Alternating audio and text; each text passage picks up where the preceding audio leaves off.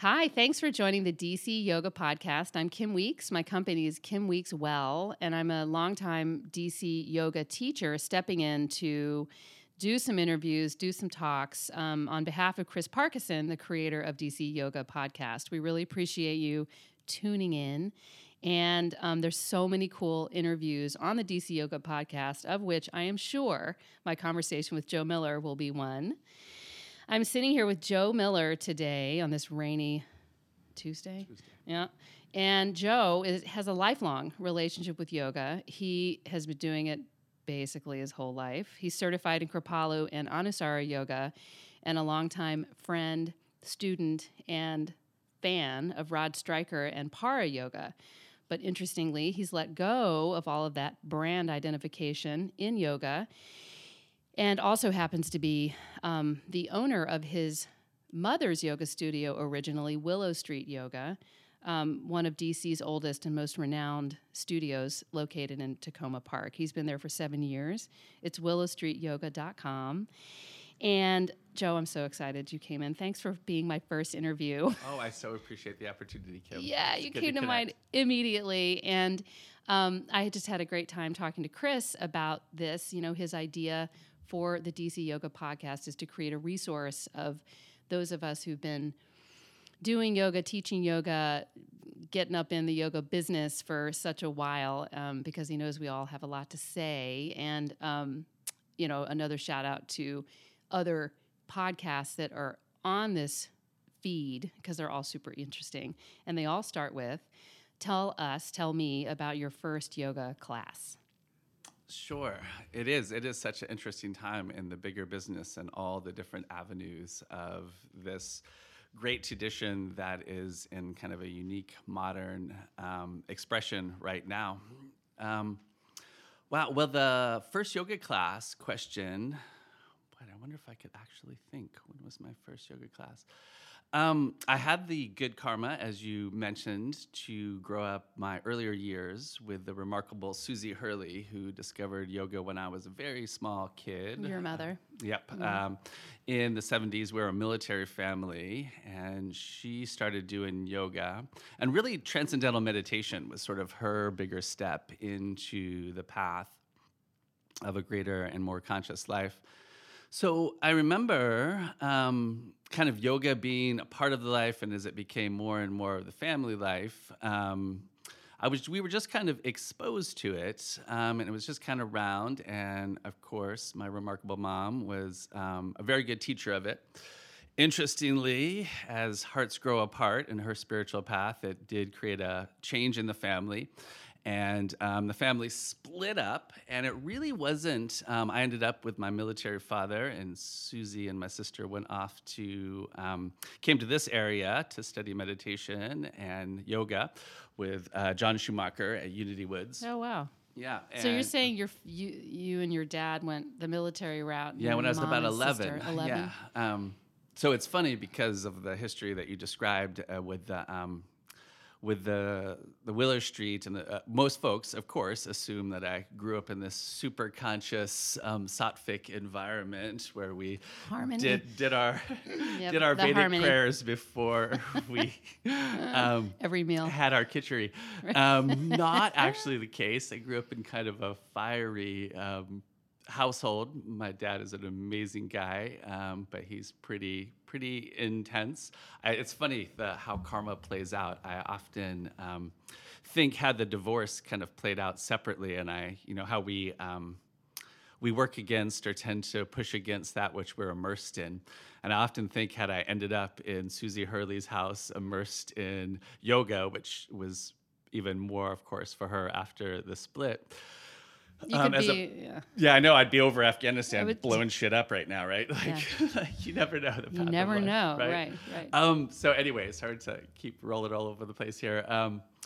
So I think really when I started, I reconnected with after a pretty darn challenging teen experience. Like exposure to yoga early on, but then big break. Yeah. And military fire explosions. And then... Yes, challenging teen years. Ended up on Susie Hurley and the man she married, who I'm so grateful for, John Hurley. And it was just it was such a heart-opening experience in terms of the love and the shift, and I had been locked up for a bit, so it was challenging. This is what year? This would have been about 87. 87. Okay. Yeah, so I was about 17, and then I was able to leave the place, and I was out when I was 18. And I started studying Kung Fu with Master Brown in downtown Silver Spring. Susie Hurley at the time, it was before she had started Willow Street. And she taught just in a little school that's down the street from me now. At Tacoma Elementary, she had a yoga class Wednesday nights, and it was also sparring night at the in my Kung Fu studies. And I discovered that if I did her class and then went to sparring, my sparring was so much better, and I was in way less pain the next day. That's so cool. It was really. You were 18, late teens. Yeah, so I was like 18. That's so interesting. So what do you think it was? It put you in, what did the classes do? I mean, I think just because she had been, she had a really interesting kind of yoga backstory. The unconditional love, the bhakti energy of Kripalu was always her spiritual home. Cool. And at the same time, she recognized, with all due respect to Kripalu Yoga and Swami Kripalu, that the expression of the alignment relationships at that time, because she had the good fortune to have the skills of John Schumacher and the Iyengar methodology, she recognized that there was a little bit of a disconnect between this idea of Dharma, right? How do we line up with body and our hearts at the same time? If we kind of move, if there's a potential. Well, what illustrates this is one of my favorite quotes. It's from the founder of chiropractic, and he said that it's the path of least resistance that makes men and rivers crooked, right? And in this relationship where we're too close with the asanas, as I know can appreciate, it's so easy to fall into our own patterns, right? So she really had this interesting mix of a really good stira-based practice and the Steady, heart, like a steadiness and a brightness. So that steadiness and that brightness is what you took into your Kung Fu class, and it channeled. Excuse me. What happened is, it was just kind of an eye-opener that there was more here, and then I also started to study. That X facilitates Y. Right, like there's a bigger relationship, that there's a connection to, as much as after having a life where I had a bit of a disembodiment and was not a real physical kid. Kung Fu was such an empowering experience for me, and then the yoga just sort of started to open up this new door. Not to get too carried away in my big story. So those were that. Hey, to we're answer here. Your question, We're here for you to get carried away. DC Yoga Podcast is relying on that. Yeah. So that was really my first real yoga classes, and that kind of opened the door to kind of jump ahead just on kind of what got me to the deeper studies of yoga. Yeah, I was going to ask about deeper studies, and did that happen in your 20s, or did it happen immediately after? And then what led you to become a teacher? Was it the deeper studies that immediately became, I want to be a teacher? Because meanwhile, your mom was about to open Willow Street, or in the process of doing so, Yeah, right? she was close. Yeah, they. Which may not be related. Like I'm wondering. 94 or 93. So the quick version of my story and the gosh darn growth opportunity of this embodiment, along with so many others, is I've really dealt with hurt and depression and darkness, and it's really easy for me to lose sight of the gift, this magic that makes our breath alive, that the yogis are so interested in. Right. So I'm really grateful for those couple years I spent, maybe till I was 20 or so, living with Susie Hurley and John Hurley. Was a great thing for me. I set out on the world on my own not too far after that, after working as a cook for Marriott for a couple of years. I ended up living with a brother in North Carolina, and all my demons just really caught up with me. I tried lots of things. I tried studying electronics. I tried a bunch of different paths, and it was just nothing seemed to work. To go back to Susie Hurley, after about 2 years, I was living in a what I think would be fair to call quite a slum. I was surviving on potatoes and pot, which not Not good for digestion. Not the best. I know. I don't hear any protein in there. Right. You'd be surprised. There's not a Veda I know, in which you would chant a pot. few bucks. Yeah. You could really live on some potatoes. That's my point. This is a great story, actually.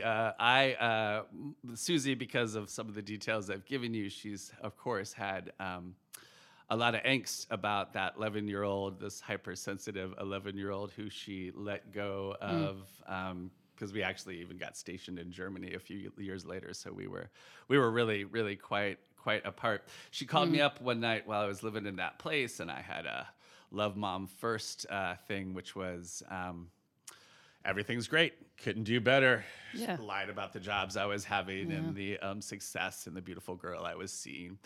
And she called me back we got off the phone. She called me back a few minutes later in tears, and she said she didn't believe a word I said. I don't know what courage or just the pain I was in at the time, but somehow I just fessed up and still sugar-coated, but gave her a little bit of my situation. And she offered me to do a program at Kripalu. They had in-house programs at the time, and to go up to Kripalu and do, I believe it was called the Ultimate Self-Esteem Program. This cool. like week-long Live-in? program. Yeah, it was like a week-long thing. And They still do that now, don't they? I'm sure. Yeah, I'm sure they have month-longs. different. I think all sorts. I of see those things. advertisements a lot. It seems Yeah, they've really like a changed. good idea for a 20-something. Yes, you right. know, Yeah, looking it's probably for 20. I hopefully. was probably hit 20.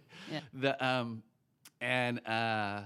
So anyway, for somehow, some way, she also floated the idea. At the time, they were kind of their own thing, but a bit of a traditional ashram. They had what they called the spiritual lifestyle training, where you could live there as kind of a trade and learn yoga. And so that was a possibility. I went up there. The quick version is I went up there for a week. I had such a heart-opening experience and such a shift in my ability to see myself in community that basically I left 2 years later. Wow. Yeah, You went ended for up- a week and you left 2 years later. I did. That's great. Oh, I know. So after the 3 months and immersion, then there was. And you became a teacher at that time, or it was just the I study? did so it was a lot of intensive study. It was really so remarkable in so many different ways. Just as a person, a young man who'd grown up in a really fiery military family with really distorted views of masculinity and An action. in action and anger and not being able to see being a victim of, on the hurting side of anger, being so hateful of myself when I experienced it. And so easy for mine to get into all of those stories. It was really just a remarkable experience to be able to step back to eventually as residency happened, I was legally a vowed member of a religious community. So I was a monk. I had a vow of poverty, which I was already really good at, and the celibacy, which Right. not so good at, actually. As it turns out. Yeah, as it turns out, like part of the way that kid had kind of gotten to a place where I could not jump off a bridge was through my ego's identification with sex and sexuality. So to end up in a community, although there was a male religious head, Amrit Desai, it was really just this beautiful matriarchal community. It was just a great expression of what if a bunch of really different people with a like-minded idea for growth, what if we were just to create something? And it was, at that time, it was just the most unique and special place. Like, I am so grateful to have been there. There's tons of dysfunction. Yeah, like any there's community. Like like every group. All human What is that? The institutions. phrase you put two people in a room and you've got politics or something like that. Right. Like there's just you can't. It's unavoidable. So you So, okay, so we have you to, or your early 20s where you've decided to leave Kripalu, and you leave Kripalu to do what? Yeah, so I really had such a journey of Kripalu, of from wounded little I can't Yeah. manifest into the world. They really saw something great in me, and And 2 years is such a long time it is at a that long age. time. And before I knew it, I was running a big part at the time that we were the largest vegetarian kitchen in North America, Yeah. and I was put. Well, I was assistant coordinator, which meant I pretty much ran it. A big section of the kitchen. It was, of Cool. course, we called it SEVA, selfless Yeah. service, was what our kind of work details were, which really did change the orientation. And like our work was. Like part of the role I stepped into was like at 10 a.m. after we cleaned up the kitchen in the morning, we would all sit around. How many businesses or kitchen? Anyway, we'd sit around. I would facilitate a conversation just consciously about being in relationship and what's going on our path. And That's so great. It was amazing. So everybody came to work under your management, knowing that they would take part in this conversation every day. Yeah, and just so and cool. just the idea of everything is sacred. Like, there was different sevas, different groups, and like it was like at that time it was the most clean. It was just this old crazy Jesuit monastery from the 50s, and it was just That's the actual Kripalu building. yeah, the right? actual credit. They've expanded it's it a so- lot yeah. since the big change and Yeah, since yeah. the Amrit drama and all of that. But maybe one way to kind of illustrate the kind of energy of this is like in this recognizing there was just the most pristine and cleanest place you ever could imagine. Like the waterworks, and- the folks who took care of the bathrooms, like they had the same thing, right? They had this, like they were a community of people working together. That shift from working for the man and doing what we can to solve first chakra's need to feel safe, just to have some flippin' money for food and shelter, that shift into service, like it was a remarkable experience for me. My wife always encouraged me to write this book because as my time there went on, there was really dramatic shifts. The celibacy, as is almost always the case in these fraught human constructions, even when they have the most fundamental intention for the experience, to celebrate the experience of life, always get messy. And when it came out that Amrit Desai had He wasn't the founder of Kripalu. he was kind of the founder. He had studied with Swami Kripalu, that's right. who was brought at the end of his life to, I think, the first iteration of Kripalu, which Right. was in Pennsylvania. I'm Yeah, forgetting the yeah, town. I remember. I was yeah. way the Yeah. later years Yeah, when that it was had the- become this kind of huge, Right. kind of juggernaut institution. Yeah. It was the fascinating. biggest. I mean, it really is the most influential, I think, in our even general still, field. Yeah, exactly. So anyway. so we had the big drama at Kripalu. I in some ways I did not quite the community was just this beautiful anahata, this heart-focused community, and like I hope I expressed a little bit, that was such a huge shift for me. But I'm a little more rajasic, I'm a little more fiery, I'm a little more, and I was 20. And you half of your life you grew up with that influence, so and Yeah, that's another exactly. layer. So so I was the only monk in combat boots and with different color hair, and but just that unconditional love. So for me, like I was so grateful for the tools of yoga, for the communication model that we worked on, which really stepped me into a different ability to express, and just the environment. But I never became a disciple. I was never. It's another sub story in terms of my relationship with Bhakti Yoga, which is the yoga of devotion and love and trust. And I just never. It just didn't. I was not in a place where I could do that. So when the shit hit the fan, and it came out that Amrit had. And you were still living there at the time? I or? was still, Oh, still wow. You were living there there when it at went the down. time. Yeah. So the Yeah. Amrit Desai. And the celibacy was just a remarkable gift for me in so many ways. And then we practiced social separation, which was fantastic because it meant that I had avoided them my whole life. But men, we were brothers and sisters, and I had to really connect with the men, and it was so healing and beautiful. Oh, social separation. Sorry, I forgot a moment. That means you're. Yeah, we didn't. So other than unless we were at the Sevas, Yeah. we were discouraged from interacting with the opposite sex As part of the celibacy deal. as part of the celibacy, and just the kind of more classic. We sat on in the dining chapel. The sisters sat on one side, the brothers sat on the other side, which was fantastic.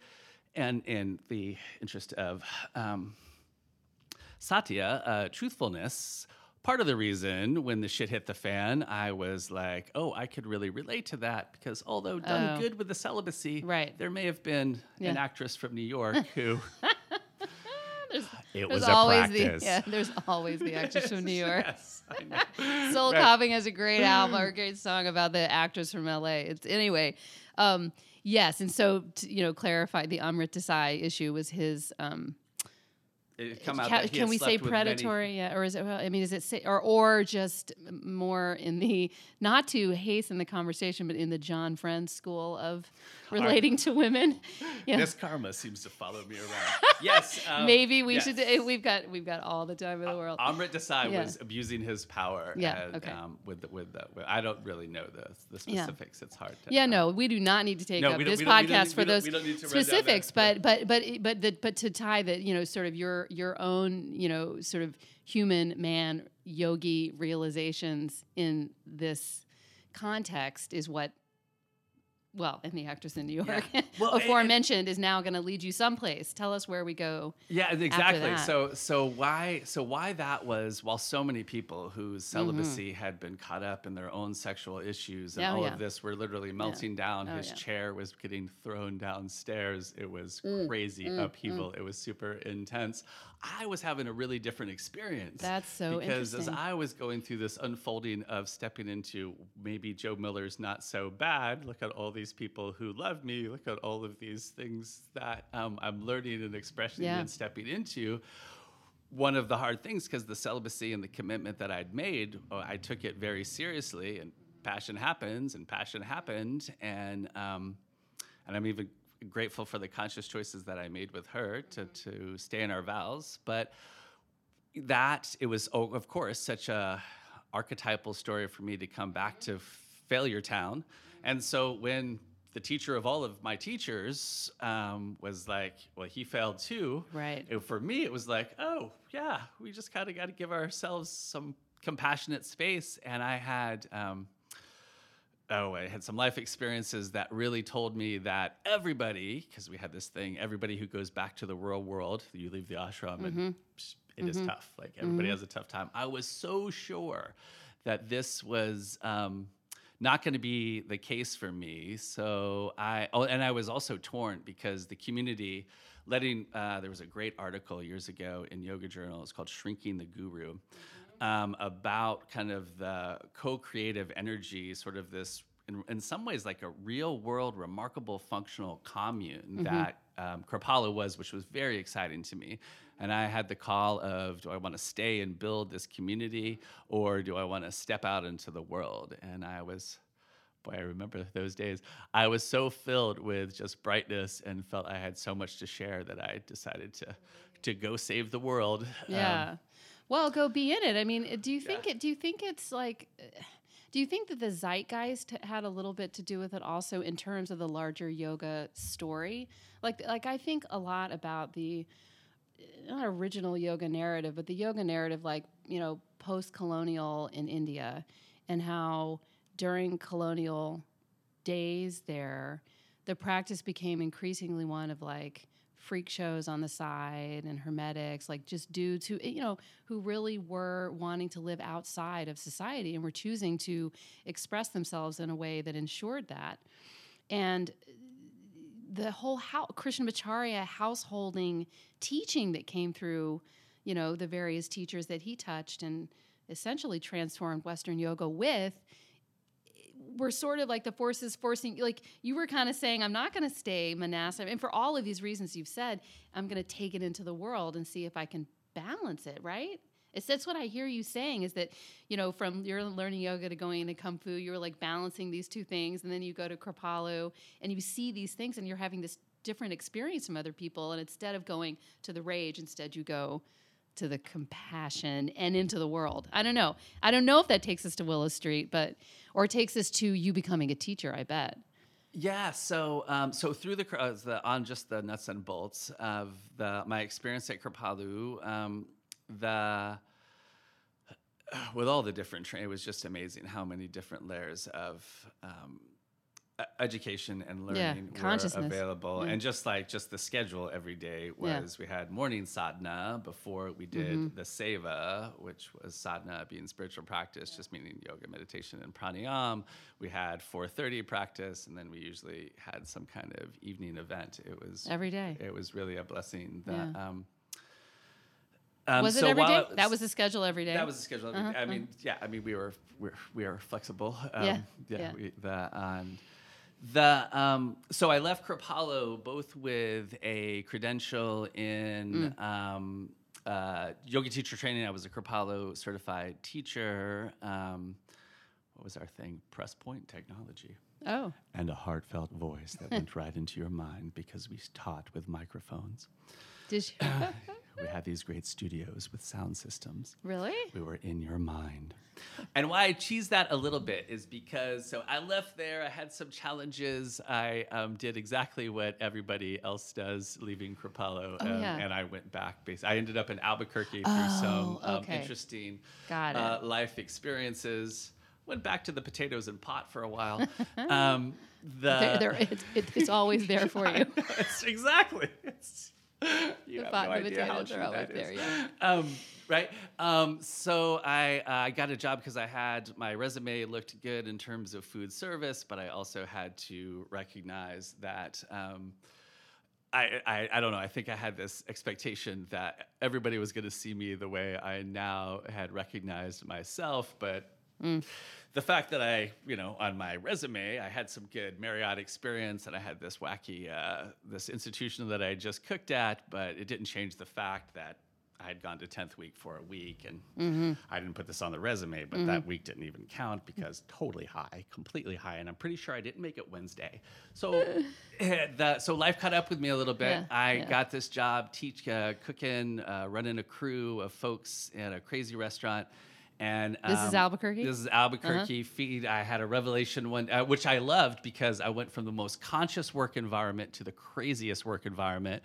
The amount of meth that was happening in the kitchen I was at, and the amount of dudes who were ex-cons and super Latino, it was fantastic. And I was so proud of my agility because I would stop fights, I would send them to the walk-in to get high. We would it was a cool challenge on one level, right? Exactly. I would completely saying them differently. I would use yogic tools and just plenty of profanity, which seemed to be important. So anyway, I had a revelation one day that I was just feeding people who weren't hungry and as much as I needed, blah, blah, blah. So I remembered Seva and I went and I worked with the Albuquerque Association of Retarded Citizens for numbers of years. I love this story. It was great. I also, while I was there, I did a great massage school, the New Mexico School of Natural Therapeutics. Life keeps living. I kind of do a little bit of yoga. Sometimes I teach some yoga. I don't even think I was teaching then because what I felt like, as grateful as I am to Kripalu, I really felt like I was more leading an asana and pranayama experience than teaching. Creating an environment where that's an interesting distinction. Was this through the microphone? This is what you're talking about? That through the microphone, that was the leading asana and pranayama experience, or is that something else? Oh yeah. So at Kripalu, this is kind of written us to John Friend, which is kind of where I take a big turn in my teaching bit, because part of the thing with Kripalu, because it was this very heart-based community, and we kind of had this teaching approach, which I did, but it wasn't true to me. So life happened. I left Albuquerque after I had been certified. I'd gotten more massage hours, and and also had made a plan to, with the women I was involved with and the group of friends I had made, we were going to go make solar houses out Cool. of mud in northern You're New such Mexico. you're And have definitely a kids seeker. with muddy Oh my feet. God. It was Yeah. great. Aw. And can I just say, I just visited them 2 summers ago, and everybody in that house, we had this group home in Albuquerque. There's this group of friends home Yeah. in Albuquerque, and everybody in that group, except for me and my partner at the time, are doing that, and they have the most They kept crazy, going. hippie, beautiful wow. farms. Oh my God, the creativity and love that they've created. That's so cool. It's so beautiful. So I actually came out here in a Volkswagen van because recognizing that every other person in New Mexico was a massage therapist, bit of a poverty mentality. Love you, New Mexico. We're in my realm anyway. So I was like, Susie Hurley had been bugging me for years, ever since I left Grappallo, come teach for me, come out here. And I was like, well, out here, there's lots of money and stress. I will go out here, we'll make a bunch of money and go back and buy land and do plan A, kids with muddy feet. Right. Start teaching at at Willow Street, just a little bit, and mostly focus on the massage. Where my kind of teaching career takes a bit of a turn is when a goofy ass, brilliant dude walks in the door named John Friend, and not only At Grappallo. He walked in Oh the no, door. sorry, this was at Willow Street. Oh, Willow Street. Sorry, no, that was we New Paltz, hosted yeah. him. We Yeah, hosted okay. him at Willow Street. This was it would have been 98 maybe. Where maybe even earlier, maybe 96 or 7. I'm not sure, maybe 97. Doesn't matter. In that realm. And the thing about John Friend, not only was he a piece of that maybe you got a little sense of it when I talked about that path of least resistance idea. I love bodies. I really love anatomy. I was aware when I was at Grappallo that the biomechanicals, I didn't realize at the time how much, that the biomechanical stuff was not quite as solid when I was there, and I put more emphasis into it. But John Friend had distilled some really good alignment principles that in whatever part of my mind has sort of this engineering aspect just made perfect sense to me. Right. And in the future years, as I delved into them, those tools and the understanding of anatomical neutral and what I like to describe as the aligning with the intelligence of the body has allowed me to support so many His more words people. or yours? Intelligence of the alignment of the body. Oh, those are my words. Yours. That's good. Thanks. Yeah. Hashtag trademark that, I know. Joe. Could be the next. That's how I've been saying that for years in my classes. Good. Is so that was such a shift in terms of just kind of because I'd lost a little bit my kind of enthusiasm around the yoga post the Grappallo leaving, and the structure is also good for my, as you can tell in this podcast, my airy ass. And so having you go to yoga now, you have breakfast now, you go to bed now was really healthy, which is a lesson that took me more into Ayurveda as I realized my challenges with routine. Yeah. But just the one more piece is with John was why it was such a kind of shift in my relationship with teaching was instead of the voice, look deep into your own self. He was just a goofball. He was funny and he was just authentic. And it really overnight, and we had a really good personal connection. It really overnight just gave me permission to be me and to find my teaching voice and to let go of this story that this is what yoga is like. And it was just a tremendous time. And it was an interesting time with the yoga world, which was exploding. Yeah, exactly. It was the boom. Yeah, Willow Street was the fastest growing business in Tacoma Park in the 90s, just by way of That's example. amazing. The It is fastest growing. business. Golly, that's crazy. I mean, I will say you're going to interview Susie. So yeah. But the early stories of how she just built that business out of love. It's amazing. Oh, I can't wait. Me too. I look forward to hearing it. So from there, I went and did.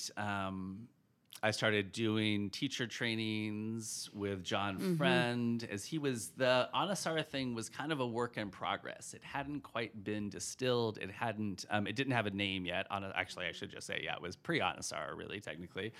Anusara, let's translate that. Yeah. Anu is like your heart. So the idea is Anusara is like following the truth of your heart would be the definition that I like. Following the best. truth of your heart yoga, Anusara. Yeah. Yeah, and that was he really did like the 5 principles, especially for those of us who have tried the different methodologies, the Iyengar methodology, which I was really appreciated so much of. And at the same time, there was something there that didn't quite fit with my... Maybe like robotic. I wouldn't Maybe say a that on a little podcast. strict. It's a I little would. rigid. A little, I had a little harsh around the edges.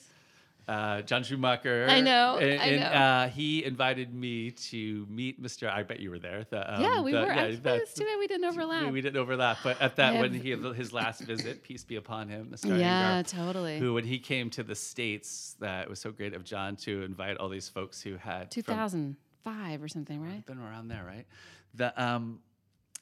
I'm invited. He was nice to invite the other studio or whatever teachers, the different teachers he appreciated in the city. And I had the good fortune. I told Mr. Iyengar that he watered a seed that changed the world, and he gave half my family jobs because my mother, my sister, and me were all yoga teachers at the time. That's such a nice. What did he say? He smiled at me He and did? patted me on my head. Aw, he did? I was kind of half pranaming. Yeah. He was. Everybody was kind of circling through and just giving him. I know, right when he was against that wall. Yeah. I was with a guy a teacher of mine who later died in a jumping out of a plane. What do you plane? Wow. Anyway, he was like this amazing. You may have met him, Mehtab. Anyway, so he was. Yeah, the 3 of us met Iyengar at the same time. And that's it, right? My favorite yoga definition is yoga is how to die well. Totally. Do you agree with this statement? I've been thinking about it. I'm not sure if I agree, but anymore. But for at least 10 years, I would say that Sukhasana, or just any simple, steady pose, seated pose, is the practice of the art of living. And then Shavasana is like the beginning of the practice of the art of dying. I just kind of feel like those 2 poses, I don't know. It's not like you got to do a bunch of other stuff. But anyway, what do you think about that? Go. Oh, no, totally, right? Like Yeah, say what your thing again. You just said yoga is the... Learning how to die well. I mean, there's so many. I have a game of because the tradition is so vast and there's so many different expressions of it. And since Patanjali laid down those sutras, which of course were a distillation of 1,000 previous years of texts and or people and or songs, right? And totally. Of course, the first expressions of it were the Vedic hymns, right? Which are so ironic. Like if you go right back to the original Vedas, like to think of where we are now in this adharmic monstrosity and beautiful chaos of modern life, like those original hymns were about like aligning with nature and healing nature in a time where you just from our perspective, you could barely step out of nature, right? Once it was dark, right? You had to go to bed pretty soon. Yeah, right? that's like, so it's true. just fascinating, like how immersed they were in the earth. Right. And these first pieces. Anyway, that aligning with the intelligence of the body is the step into this bigger relationship, right? Yeah. With what?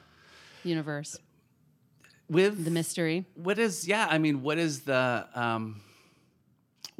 nature of us, right? It's kind of the beautiful thing because why I like and why it's a good way to start the podcast is like, why did you come to your first yoga class? Is in my experience and in myself and in observations, you come to yoga class, and if you come for a little bit of peace or you come for a tight ass, you get more than you bargained for. Like, there's just more here. And to me, the great invitation in yoga is that there's more here. There's more peace. There's more awareness. There's an opportunity to recognize my favorite quote from the Gita, that our mind is our greatest means to liberation and our mind is our greatest hindrance to it.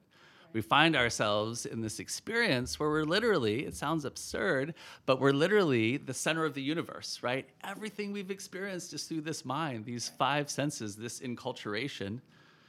healthy relationship, I'm learning right now, and constantly requires space. It requires space and authenticity. Yeah. We find ourselves as these creatures who are getting dragged around by our stories, you know? Right. Yoga teaches us we're not so much seeing the world the way it is, we're seeing the world the way we are. Right. That's why, of course, I don't need to tell Kim Weeks is the classic definition from Sri Patanjali, Chitta Vritti Nirodha. Yoga as a state, we practice yoga to achieve yoga, is a state of transparency or peace. Yoga is a stopping of the turnings of the mind or even a mastering of them. Right. Until we can get quiet and just see, we're just caught up in the momentum. I'm teaching the first pada right now and toggling between Iyengar's translation and Satchidananda's. Which one did you read? Oh, I know them both. This is the thing with the Iyengar translations, isn't it? To me, like, dense. And but also like for me, it's because like the story of Iyengar, how broke his back, like the stories of fire and all the like, and I've learned too much about it, and he's just a super fiery, intense guy. But like I love, especially Light on the Sutras, where you can just see his love, and especially that talk, which we were just being reminded of. You remember the talk? Which one? The talk, his last. At that John one, Schubert, at the Lisner Auditorium. Lisner Auditorium, like it was packed. It was just love. Remember they dragged him off the stage, and he was like a vaudeville character, like with his, the thing around his neck. He's like, "Yoga's the only way." And it's like the last thing he said to all of us. He just wanted to make sure that was the last thing we remembered. It was amazing. Yeah. And so like for me, like. It's been interesting not only in rewriting the story of my dad as I've become a parent, but how new perspectives, because this hard ass abuse, I'm so grateful for Mr. Iyengar, like he literally created the yoga class, is I did, and props. Yeah, and exactly the props, right? But in those sutras, in his it's but just there's a dark love. side. Yeah. I mean, I think so. I mean, he's taken a classical philosophy that we have to transcend this body is in our way to be free. So that in itself, I let go of that. That was the other big John Friend thing. I was going to ask you about that. Aspect. Yeah, tell me. Let's talk about that for a minute, or how that, because we, in terms of your story, as much as we could talk about the sutras all day long. Yeah, right. Let's do a sutras podcast. Please, let's do it. Chris would be down. He's ready. Yeah. In fact, he was giving me an example yesterday. We get Ajit. We got there's a bunch of folks we could get. Oh, it would be so good. Yeah. And yes, I think the sutras talk would be amazing. But you're talking about John. Oh yeah, go ahead. No, please. Oh, John really. It sounds like he just codified a bunch of things for you. Not least because, at least when you were first exposed to him, he had no system just yet, or he wasn't, or something.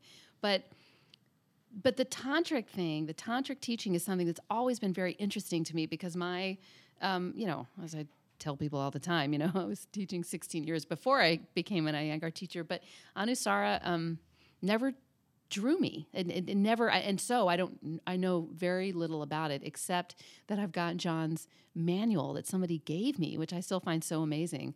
That was a good manual, yeah. Yeah, it's really good. So yeah, there's some great biomechanical stuff to loops and spirals, etc.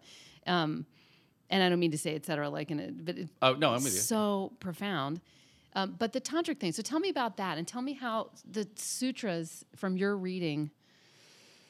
Yeah, what happens? Sutras and tantra. It's a bigger. I'll try not to go too. I know. Professorial here on that. So do just for the scholars in the audience, I am for the sake of understanding, making a broad and simple expression of the yoga tradition here. So I mentioned a little bit those Vedic hymns that came from out of and flowed into what was called and still is, the philosophy of Samkhya. They were the folks who, Samkhya means to enumerate. Their whole thing was through deep practice, was giving everything from gems to mantras, where all of these interesting vibrations and things we work with came out of the Samkhya tradition. You go back a couple hundred years, and you would always see Patanjali paired with the Samkhya Patanjali yoga tradition. So that flowed to what is the part I'm oversimplifying and a little bit where the Iyengars fall is the classic yoga tradition. The recognized we are on this wheel of suffering. This body is a misidentification of the fundamental truth that lights all of us, that the unchanging consciousness, you could call it Purusha, you could call it God, you could call it Keanu Reeves, you can really call it whatever you want. It's the big question, what is this magic that makes our breath alive, is what I say it in the way I say it in our bound up religious theistic wackiness of our culture today, so it can be as broad as possible. Their whole idea was the way you get off this wheel of suffering, first you master the body, first you master your ethics, then you master your body, and then you have the ability to transcend it, right? This bag of filth that we're stuck in, that is caught on this wheel of samsara, coming back again and again and again to learn its lessons till it's ultimately free. Tantrics came along, so there was some Vedantas, there was some other things going on. We're going to skip ahead. From the Vedas, from the, there was other the Vedantas. Vedantic school, there was some other things, but just to kind of jump to Tantra and skip ahead a little bit, the Tantrics said, no, it's not that's the light, and I need to transcend the prakriti, the material, to step away from it. The Tantric said, no, I am the light. This body is not a hindrance to my liberation. This body is, in fact, not only a means to it, it's an opportunity to express my divine truth in the world. So it's just this fundamental shift from our perspective on life is something I have to get through so I can find peace, to life is a gift, let's celebrate it. Every single second, every moment, all the time, Part of the reason if you interweb maybe this is less true these days, but if you type in Tantra and yoga in the interwebs, you will see yoga plus sex pretty quickly. I know, it definitely got linked fast. Was because one of the offshoots, there's an interesting because sex sells. Because sex sells. And also the Tantrics, because they recognize the body as sacred, they used a lot of very intense sexual imagery of body. They did have, and they also saw the Shakti-Shiva relationship, the intercourse itself, as a physical union. So there was this, like 2% of the tantric teachings, they're really good ones, but 2% of the tantric teachings are what are called matuna, interesting, to make two one, and those are the sexual practices as sex as a spiritual experience. But that I would say, I could keep going clearly, but shut me up at any point. No, it's interesting. So that's kind of... It's helpful for people to see that there's this, that the whole bag of tantric influence is sort of what Anusara and John Friend and people who practice with him were thinking. And that radiance that I've always seen, in this is just me personally, in like Anusara derived teachers, this like flowiness, this like, it's really interesting, kind of a like, I don't know. I mean, I mean, it's just different. And I see that a lot. Don't you? Like, if a practitioner is an Ashtanga practitioner, like hardcore Mysore in the morning type thing, they have a certain look and feel about them, in the same way that somebody practices a lot of Iyengar has a look and feel to them, and the Flogis have their own like look and feel kind of, although that's like a mishmash of an industry driven by the consumer now, less so I think by a pedagogy or a methodology, really, more like what do I want right now. Anyway, and so the Anusara people, I've always been just making that connection for me. Especially in the early days when so many of us who had found John were kind of a little bit disillusioned, Iyengar yogis, or Kripalu yogis, like, not that we weren't grateful for the stuff, but it just really, for so many of us, it just really gave us, like, it brought it all together, and it was so empowering. And when it was 5 principles and a theme song, it really gave those of us who, because the original crew who like were working with him had a ton of experience. There was an exception, but we were these really experienced teachers. Right. And unfortunately, and it goes back to the fundamental flaw of all human organizations, not least of which the one we carry in our brain, is as the years went by, the 5 principles in a theme song, which created so much freedom and creativity, it just, because the methodology was not as able to be as easily digested for some than others, unfortunately, Anusara just got, took a long time, but just more and more rigid. And by the last immersion that I was teaching, which was the precursor to our teacher training program, like literally every minute of the training was which was of scripted, course scripted. We literally had this. And the other thing that as John got more and more ungrounded through the years, God, I remember when I first met him, he was the goofiest, most poorly dressed dude I've ever met in my life. And he would drink 1 cup of black tea in the morning. By 12 years later, when I was at his 50th surprise birthday party in, I think it was in Denver. It was somewhere out west. Anyway, he was not only in probably $3,000 worth of bling and designer jeans, and he was doing handstands while he was in full handstand.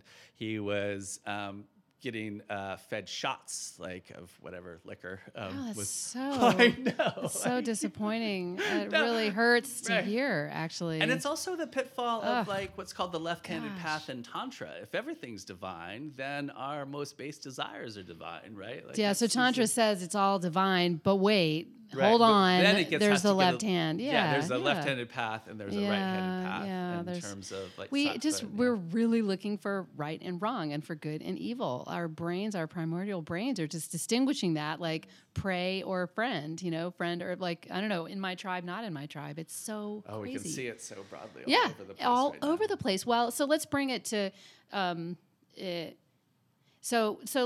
it to Willow Street, and you're teaching now, and what happened once John Friend and his situation sort of dissolved. Although I heard he's back. Somebody told me that recently. Is that not true? Is that true? I mean, just like... I would have no information. Okay, good. What happened?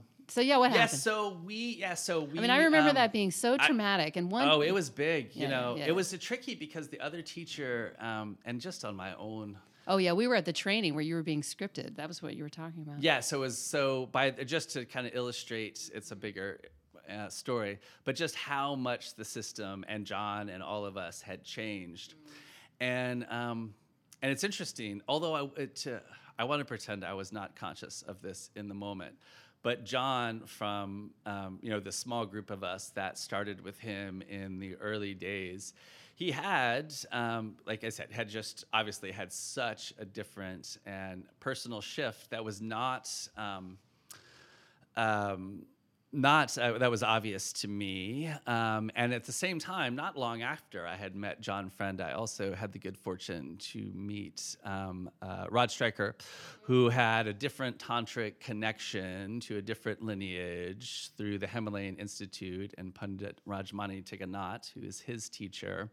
And what kind of distilled for me, I'm so grateful for this, especially as we kind of got Anusara the brand, and because of my connection with Rod, the way I kind of looked at it through the years was Rod became my personal teacher, where I learned some really, I'm so grateful, some really unique and powerful tantric tools that John, in fact, just didn't have the access to, because he'd never really delved into the tradition other than Iyengar, and had decided to leave Iyengar, and then had gone and found his own philosophical teacher, who was Dr. Douglas Brooks. Oh, right, was Brooks. Kind of and there was it got bigger than that, but that's that's the roots. That's where he got the name, and that's the roots of the original kind of what I would actually describe, because especially in that manual, I think we'd gone a little bit off the tantric path, which is tricky because tantra means to take the best of everything. It literally means to weave. I have a pretty good article on it on our website if Cool. you're interested. WillowStreetYoga.com. That's right. And so anyway, so just that tantric expression was a little cattywampus. Oh, sorry, I lost myself somewhere in there.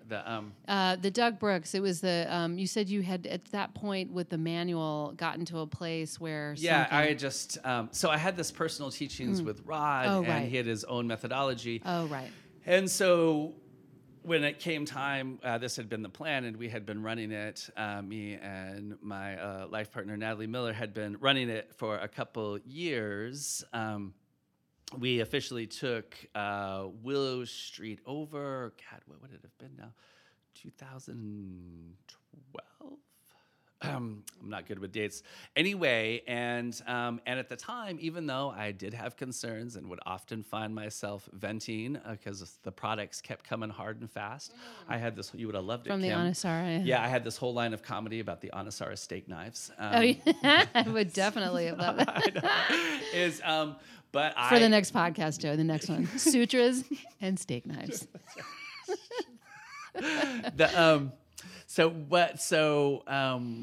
I just have to say also just publicly is that when we bought Willow Street, my ego loved that it was the largest Anusara studio on the planet in terms of number of students. We had about 2,500 students, and that the other thing was, as much as I wish I was free of this, like the way that had that institutionalization of Anusara had worked for us was there was this group of kind of internationally known Anusara stars. They would come to our studio every year, make us lots of money.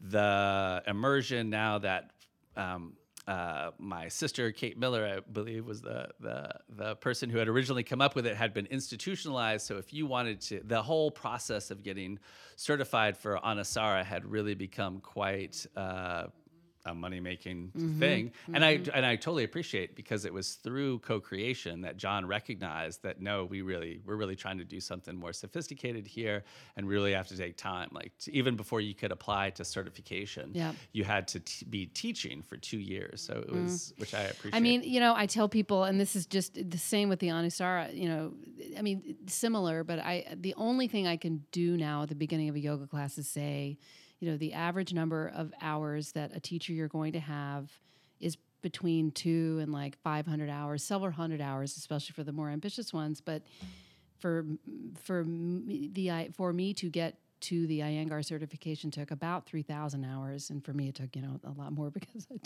obviously I'm a little slow. It took me a little bit of time to get there, but the Anusara, I remember that breakup happening and feeling so sad, because it was the last of the schools that really, other than the Iyengars, that really did have, and Ashtanga too, although I'm a little unclear.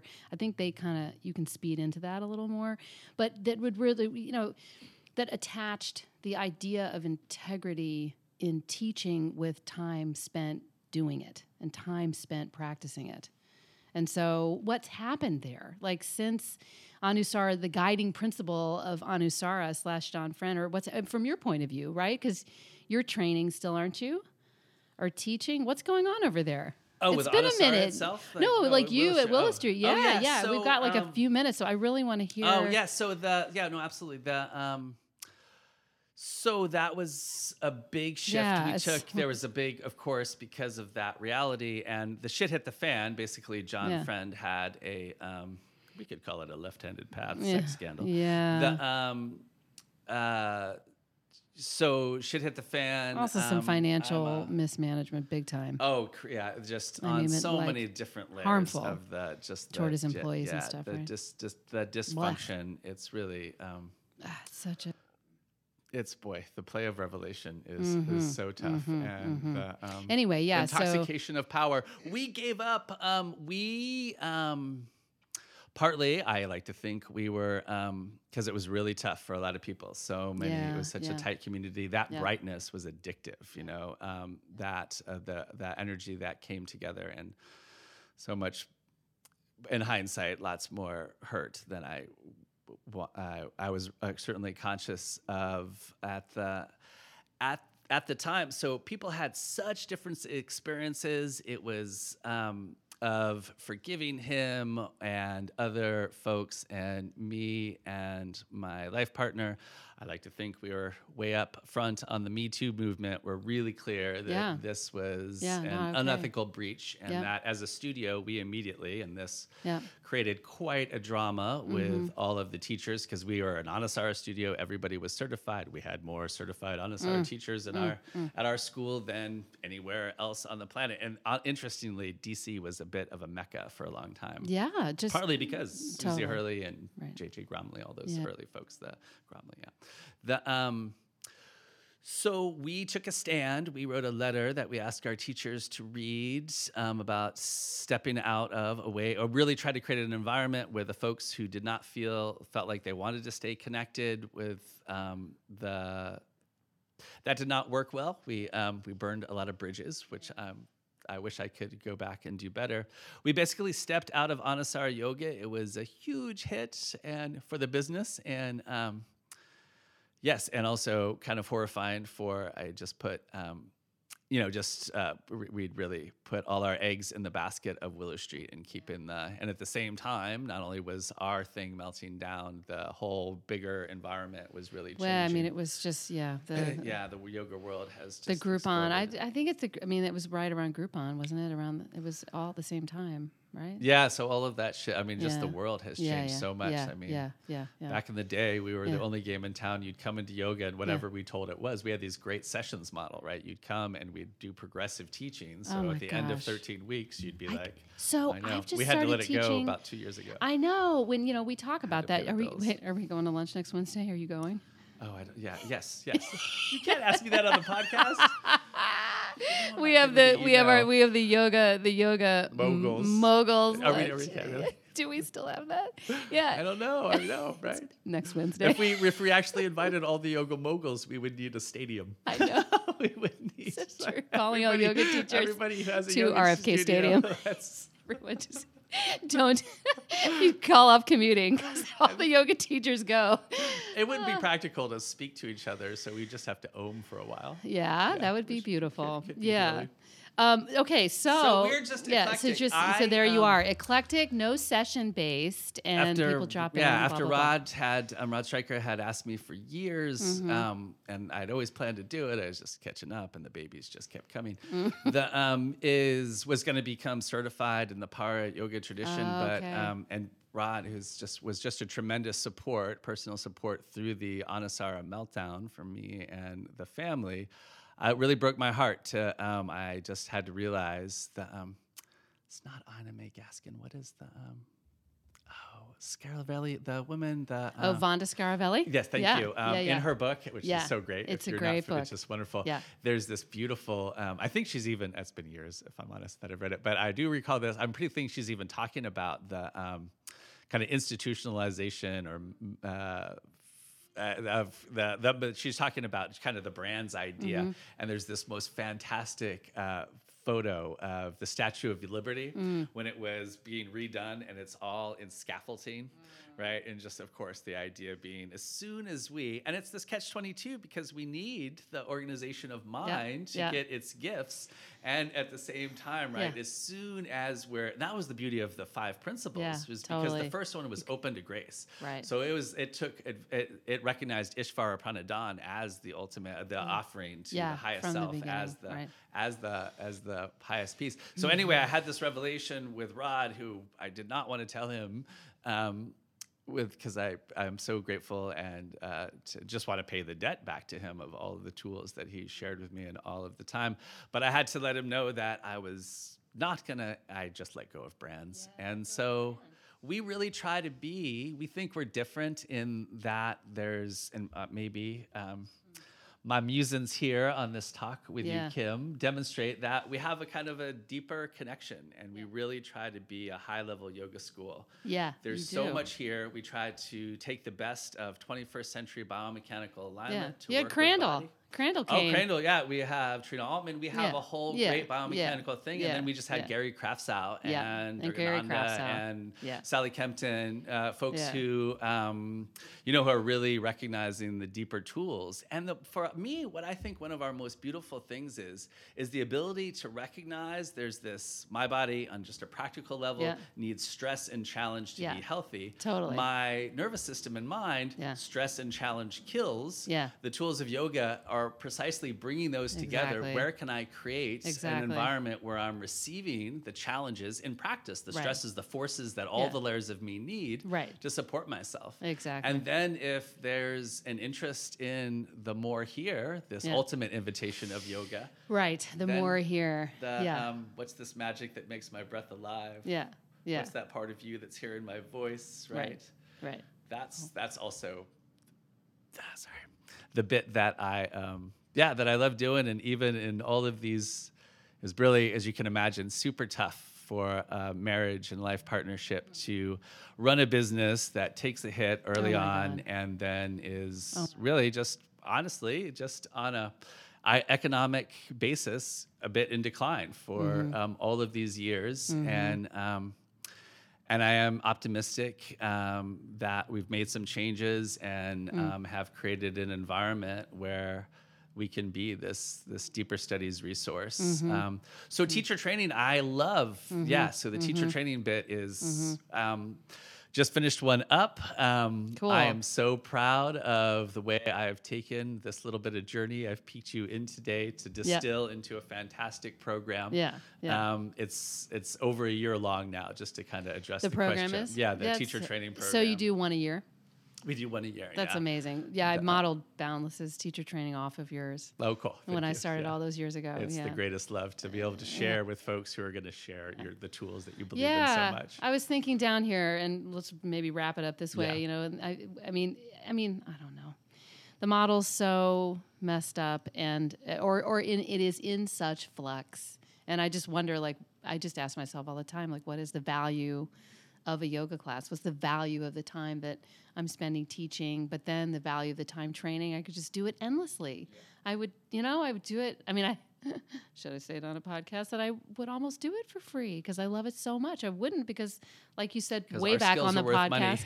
Yeah, and also sometime in the hungry. podcast you were talking about, you've got to solve those first chakra issues of Yeah. making the money to pay for food in a home. That's fundamental. Yeah. So tell us one thing. Do you have anything you want to share with us you're reading, or anything that you've books or podcasts or anything that's on your mind? I've been working on. It's funny. I hesitate because Panditji. I'm really one of my challenges in this journey was I'm real dyslexic and dysgraphic, and reading's challenging for me. So I just focus in on. I kind of have this big. It's a big practice. And anyway, I am working on. Panditji, which I was waiting for years, was just wrote his book on the second pada, which I started working on. Oh, so cool. Oh, it's so good. And then I realized I had to stop and go back and read The Secret of Yoga, which is on the first pada. If you haven't seen it, come by to Willow Street. We're a nice little small business. I know. Just check out Himalayan Institute, which any yogis listening to this should have a connection to. Yeah, Anyway, so I am currently working That's on great. that. Yeah, just the fun. I mean, the first pada, you just so much. I mean, Oh my it's gosh. all there. Totally. And then it's the sutras. It's like sitting with Richard Friedman once, or maybe I heard this Yeah. on The Matrix. Yeah. He talked about It's all the same. He is the Matrix, basically. He is the, Richard Freeman is the Matrix. No, yes. His this idea that he said years ago, which was like the Yoga Sutras are good to delve into and then go and take a little sip of, and I've really found Totally. that. It's so true. Like in in just the revisiting. Yeah, So that's totally. the stuff I'm working on. Great. Yeah. Well, it was so great to have you. Sutras and steak knives. That's the next one we're going to do. It's the full spectrum of us, right? Exactly. So Joe Miller of Willow Street Yoga and brand-free yoga teacher. Thanks for That's coming in to the DC Yoga Podcast. Oh, Kim, I can't thank you enough. Come on down and play yoga with us. Yay. Namaste. Namaste.